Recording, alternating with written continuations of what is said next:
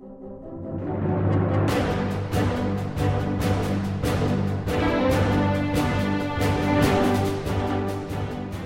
to the Verse by Verse podcast, a ministry of the Friendship Congregational Bible Church. I'm Richard Church, the teacher on Verse by Verse, and I'm glad you've joined with us today as we study together God's infallible Word, verse by verse.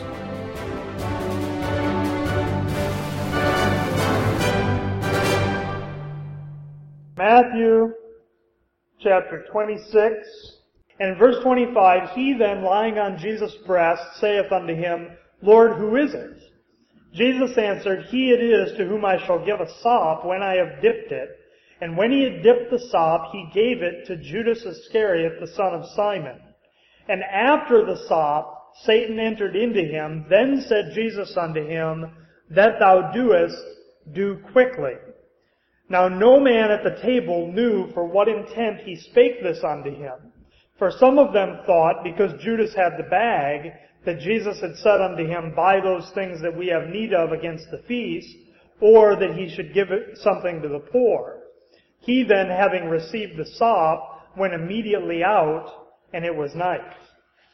So Judas here leaves the supper. Now, when it gets to the part, if you go back to Matthew 26, when it gets to the part of the meal where Christ is sharing the bread and the cup with his disciples, and he talks about the bread being his body and the cup being his blood, the New Testament in his blood, Judas isn't there with them anymore. Jesus tells Judas to go, and Judas is going to, the next time we see Judas, he's coming back to point out Christ with a kiss to the officials that are coming there to arrest him.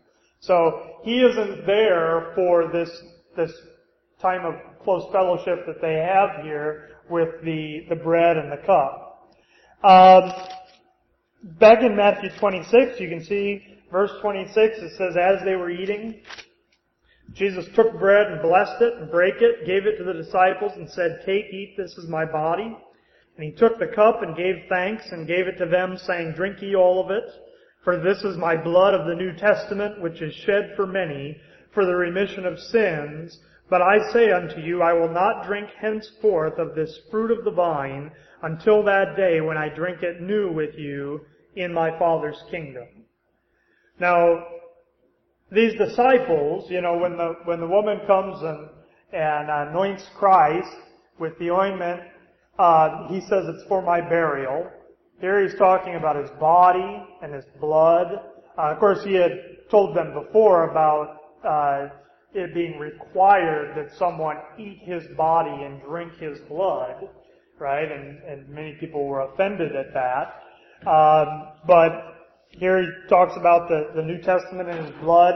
He says that he's not going to drink of the fruit of the vine with them again until he's in the Father's kingdom, right?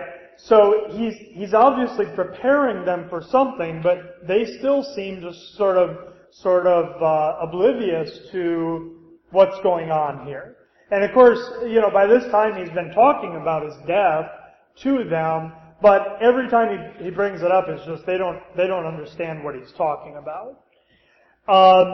They leave that supper and they go out into the garden, and we aren't going to read all of the details there, but you're probably familiar with how he takes Peter and James and John, and he asks them to watch while he goes and prays, and they keep falling asleep, right? And you have just this account of really this close fellowship between Christ and the Father as he prays there in the garden, and he prays that if there's any way for this cup to pass from him, but then he subjects his will to the will of God the Father, because there was no other way. God had a purpose in that death of Christ, and there was no other way for God to provide salvation for Israel or for mankind without the death of Christ. And you really see the humanity of Christ on display there. Christ as a man did not want to go to the cross. He didn't, that wasn't something he looked forward to.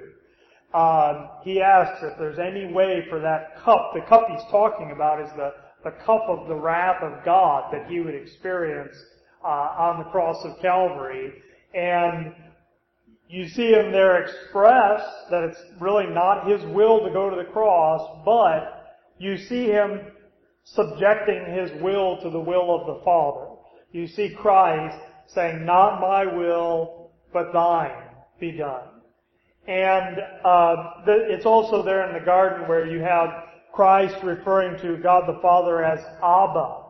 And the Apostle Paul tells us as believers that because of the Spirit dwelling in us, because of the adoption of sons, that we can cry, "Abba, Father." We can have that same kind of relationship with the Father that Christ displays there in the garden that night before His crucifixion. And when they come to arrest Christ, verse 47, it says, "While he yet spake, lo, Judas, one of the 12, came, and with him a great multitude with swords and staves from the chief priests and elders of the people. Now he that betrayed him gave them a sign, saying, Whomsoever I shall kiss, that same is he, hold him fast. Forthwith he came to Jesus and said, Hail, Master, and kissed him. And Jesus said unto him, Friend, wherefore art thou come? Then came they and laid hands on Jesus and took him."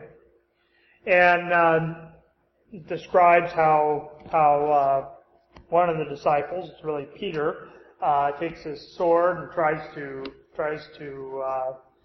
defend Christ. He strikes the servant of the high priest and cuts off his ear.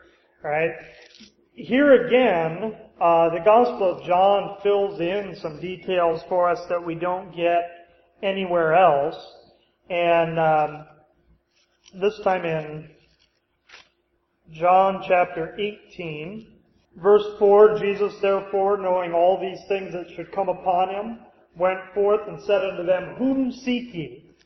They answered him, Jesus of Nazareth. Jesus saith unto them, I am he, and Judas also, which betrayed him, stood with them. As soon then as he had said unto them, I am he, they went backward and fell to the ground."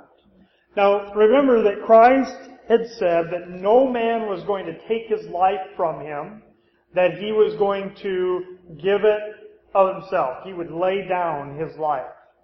And he makes it clear here that it's not, they aren't arresting him by overpowering him, right? He is going with them willingly. And, and even when Peter goes to defend him, he rebukes Peter and he heals the guy's ear that Peter cut off, because, first of all, Christ didn't need anybody to defend him, right? Just by saying, I am he, they all fall on the ground. They get back up and then he goes with them. He didn't need anybody to defend him. If he needed to be defended, he was perfectly able to do that himself. But he was going to lay down his life. And so he willingly goes with them. You have, throughout that night, you have various trials. He's kind of shuffled back and forth to various places to be judged. And it's the very next day that the Lord Jesus Christ is put to death on the cross of Calvary. And so skipping ahead into chapter 27 of the Gospel of Matthew, the trials here continue into chapter 27. One interesting note, if you look at verse 11, it says, And Jesus stood before the governor, this is Pontius Pilate, and the governor asked him, saying, Art thou the king of the Jews? And Jesus said unto him, Thou sayest. Now, at the meal, when Judas had asked if it was him that was going to betray Christ, Christ said almost exactly the same thing. Thou hast said. And here, Pilate asks him if he's the king of the Jews, and he says, Thou sayest. And Pontius Pilate is almost portrayed here in the Gospels as being somewhat reluctant to participate in the killing of Christ. It's hard to tell exactly what his motivations were. Historically, Pontius Pilate was known to be a very brutal man, not somebody who showed a lot of reluctance about killing innocent people. But he has some reluctance here, it seems, with Christ, but he cooperates with what the Jewish leaders want. But the Lord Jesus Christ is placed there on the cross of Calvary. If you see in verse 35, it says, And they crucified him, and parted his garments, casting lots, that it might be fulfilled, which was spoken by the prophet, They parted my garments among them, and upon my vesture did they cast lots.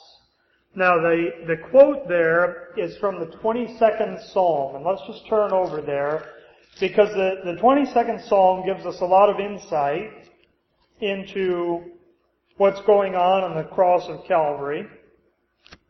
Psalm 22. Now understand that Psalm 22 is written by King David. This is a long time before the crucifixion of Christ. And yet you have all kinds of things in this psalm that point directly to the cross. You see the very first words, my God, my God, my God, why hast thou forsaken me? And those are the words that Christ says on the cross. He says them in Aramaic, Eli, Eli, lama sabachthani. He calls out to God. And what's going on there is that because the Lord Jesus Christ on the cross he's in a different situation than he'd ever been during his incarnation. Because what the Scripture says is that God made him to be sin for us. And that's what Christ is on that cross. He is the embodiment of sin. He doesn't just, it's not just as if our sin is somehow placed on Christ, an innocent man, but he becomes sin. He actually becomes guilty for that sin. It says he was made to be sin. So that, for instance, one of the symbols from the Old Testament that is applied to Christ is the serpent that Moses lifted up in the wilderness. Well, how could a serpent ever represent Christ? I mean, a lamb can represent Christ. Why would a serpent represent Christ? Because he was made to be sin. And that's what the serpent represents, the devil's sin. And he calls out there on the cross, my God, why hast thou forsaken me? Because God the Father, in righteousness, forsook Christ on the cross of Calvary. You see? And that cup that Christ talked about the night before his death was that cup of the wrath of God. The important thing about the cross is not how brutal Roman crucifixion was. Very brutal thing, but many, many people in history suffered brutality at the hands of the Romans and other people. Okay? That's not what's special about the death of Christ. The real suffering of Christ, even beyond just the physical suffering of Roman crucifixion, was that he suffered the wrath of God. He suffered the judgment of God for sin. The judgment that you and I deserve, the judgment that every person deserves for sin, laid on one man, and Christ suffered that on the cross. And he calls out to God, my God, why hast thou forsaken me? If we continue reading here in Psalm 22, why art thou so far from helping me and from the words of my roaring? O my God, I cry in the daytime, but thou hearest not, and in the night season, and am not silent. But thou art holy, O thou that inhabitest the praises of Israel. Our fathers trusted in thee, they trusted, and thou didst deliver them. They cried unto thee and were delivered. They trusted in thee and were not confounded. But I am a worm and no man, a reproach of men and despised of the people. That word worm, if you think about where that word is used in the Bible, you may think about the passages that talk about hell, and it says, where their worm dieth not, and the fire is not quenched. And you think about a passage like that describing the guilty sinner suffering the judgment of God. That's what Christ, this is really Christ speaking here in Psalm 22. And that's what he's talking about when he says, I am a worm and no man. In fact, the specific worm that is talked about is a beetle larva that was used, it was crushed in the Old Testament to create a dye, a red dye, scarlet dye. You think about all the symbolism there, where this worm would be crushed to dye something red, where we're told about Christ that though our sins are as scarlet, they'll be made white as snow. See?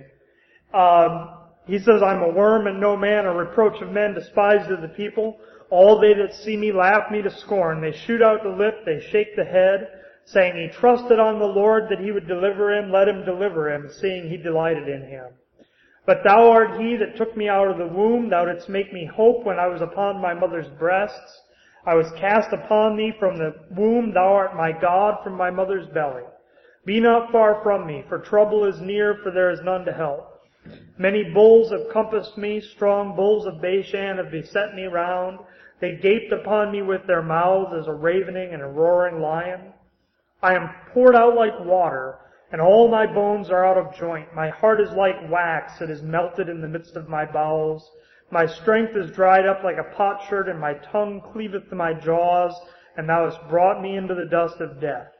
For dogs have compassed me, the assembly of the wicked have enclosed me, they pierced my hands and my feet. I may tell all my bones, they look and stare upon me. They part my garments among them, and cast lots upon my vesture. But be not thou far from me, O Lord, O my strength. Haste thee to help me. And you see there how Christ, at the same time that he's saying, my God, why hast thou forsaken me? He's also able to look beyond that suffering that he's going through to the deliverance and really to the resurrection and glorification that comes later. And actually, if you read the rest of Psalm 22, that's what it focuses on. I say, Christ endured the suffering because of the glory that was set before him. And he could look past that suffering to what it would accomplish and to his eventual glorification. Now, if we go back to Matthew then, and so this, these events of Matthew 27 are the central, this is the central event of all of Scripture. It's that hour that Christ so often talked about. There are periods early in his ministry when he said, my hour is not yet come. And one of the things that he prayed then to the Father was, he basically said, should I ask you to save me from this hour? It was for this hour that I came to the earth. Right? And this is the hour it's talking about here, is that payment is made. And with Christ's death, the payment is complete. Now the work isn't complete. There's his resurrection yet to come, but the payment for sin is complete there at the cross. There are some people out there today that teach this idea that after the crucifixion that Christ went into hell, which he did. Certainly the Scripture describes his soul being in hell, but they teach that he suffered more in hell between his death and resurrection to continue paying for sins. You don't find any of that in the Bible, though. The idea is called the devil ransom theory, that Christ had to somehow pay some ransom to the devil to deliver sinners. Christ didn't have to pay anything to the devil here. It's not the devil that's being paid. It's God the Father that's being paid. Alright? And where Christ is between his death and resurrection, his soul is in hell, but he's not in torments in hell. Okay? He is there. I mean, there are verses that describe him preaching to the spirits in prison, that kind of thing. But he's not in torments in hell after his death on the cross. The payment is complete with his crucifixion on the cross of Calvary. And of course, the story isn't complete without also mentioning the resurrection, and that brings us into chapter 28 of Matthew. It's somewhat interesting that the disciples seem so ignorant of Christ's death and also his resurrection, because the people who put him to death, they were very much aware of the fact that he had said he was going to rise again. Right? And they even take precautions. They're worried that his disciples are going to steal the body to make it look like he rose again. And they take precautions to guard the tomb and that kind of thing. So they were aware of what he had been teaching. The disciples seem to be ignorant of it even after his death. It's like they're ready to give up and go home, because they say, we thought he was the Messiah, even when they're talking with him there on the road to Emmaus, and they don't recognize him. It's like I guess it's all over. We don't have anything to do now, They certainly weren't looking for his resurrection. And when people started to report that he wasn't there, there was a lot of doubt, a lot of unbelief about that.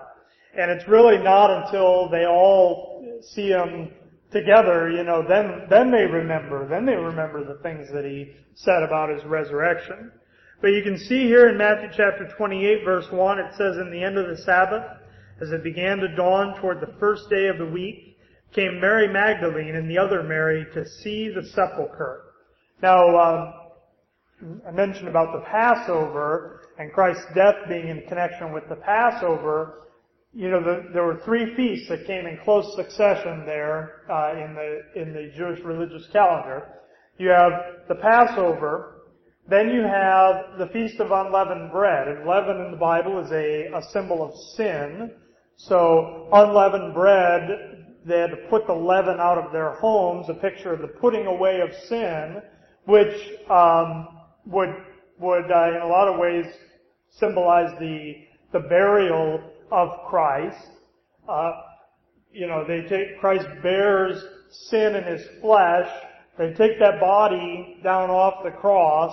They put it into the tomb. Now when he rises from the dead, he's not bearing sin anymore. It's been put away. And you bury something to put it out of sight. And that's where the sin that Christ paid for was left. It was left out of sight.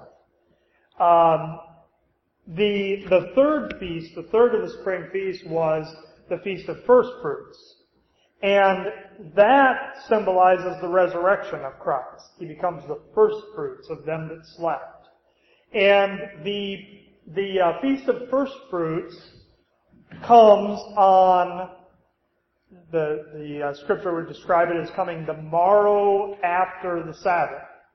Alright? And you see, here Mary Magdalene is coming to the tomb in the end of the Sabbath as it began to dawn toward the first day of the week. This would be the day of the Feast of First Fruits, when she comes to the tomb. And she comes to see the sepulchre. Behold, there was a great earthquake, for the angel of the Lord descended from heaven, came and rolled back the stone from the door and sat upon it. His countenance was like lightning, his raiment white as snow, and for fear of him the keepers did shake and became as dead men. And the angel answered and said unto the women, Fear not ye, for I know that ye seek Jesus, which was crucified. He is not here, for he is risen, as he said. Come, see the place where the Lord lay. And the angel comes there and rolls back the door, not so that Christ can get out. Okay, the angel doesn't come and let Christ out of the tomb. Christ is already gone from the tomb.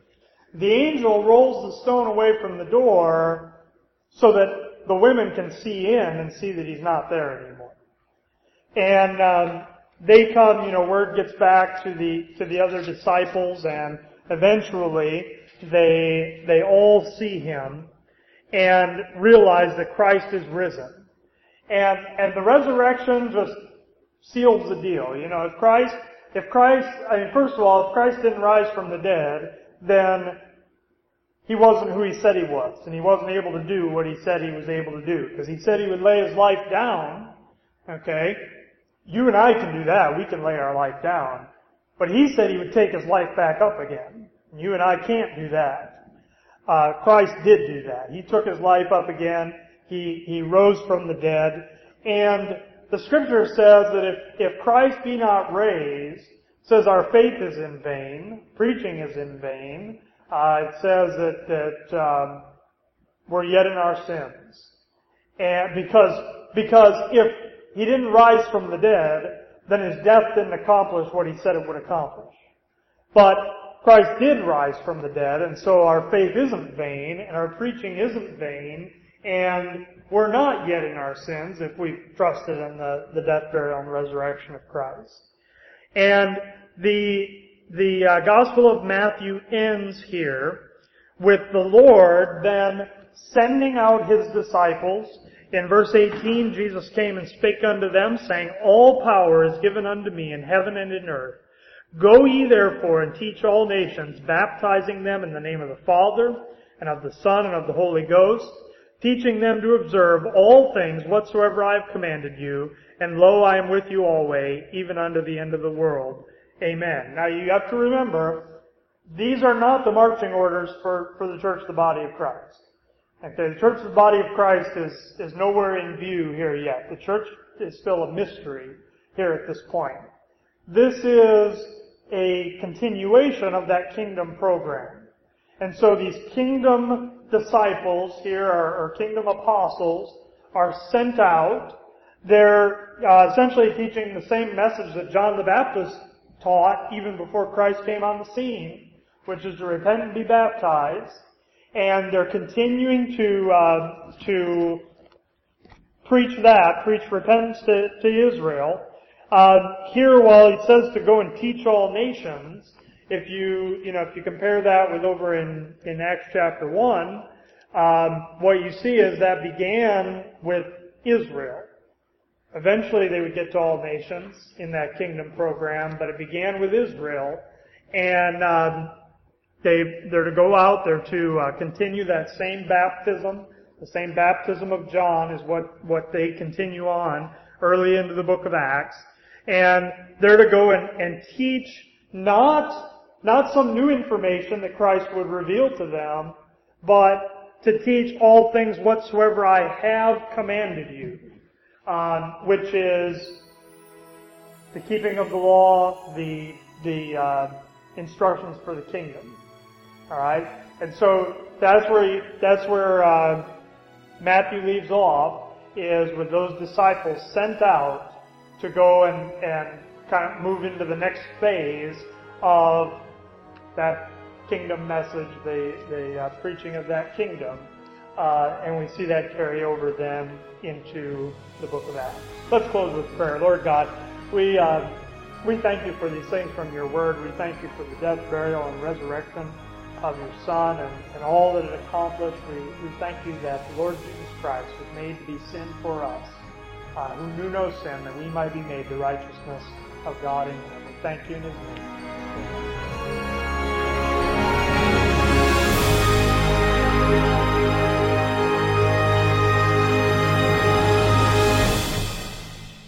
Hi, I'm Richard Church, the teacher here on Verse by Verse.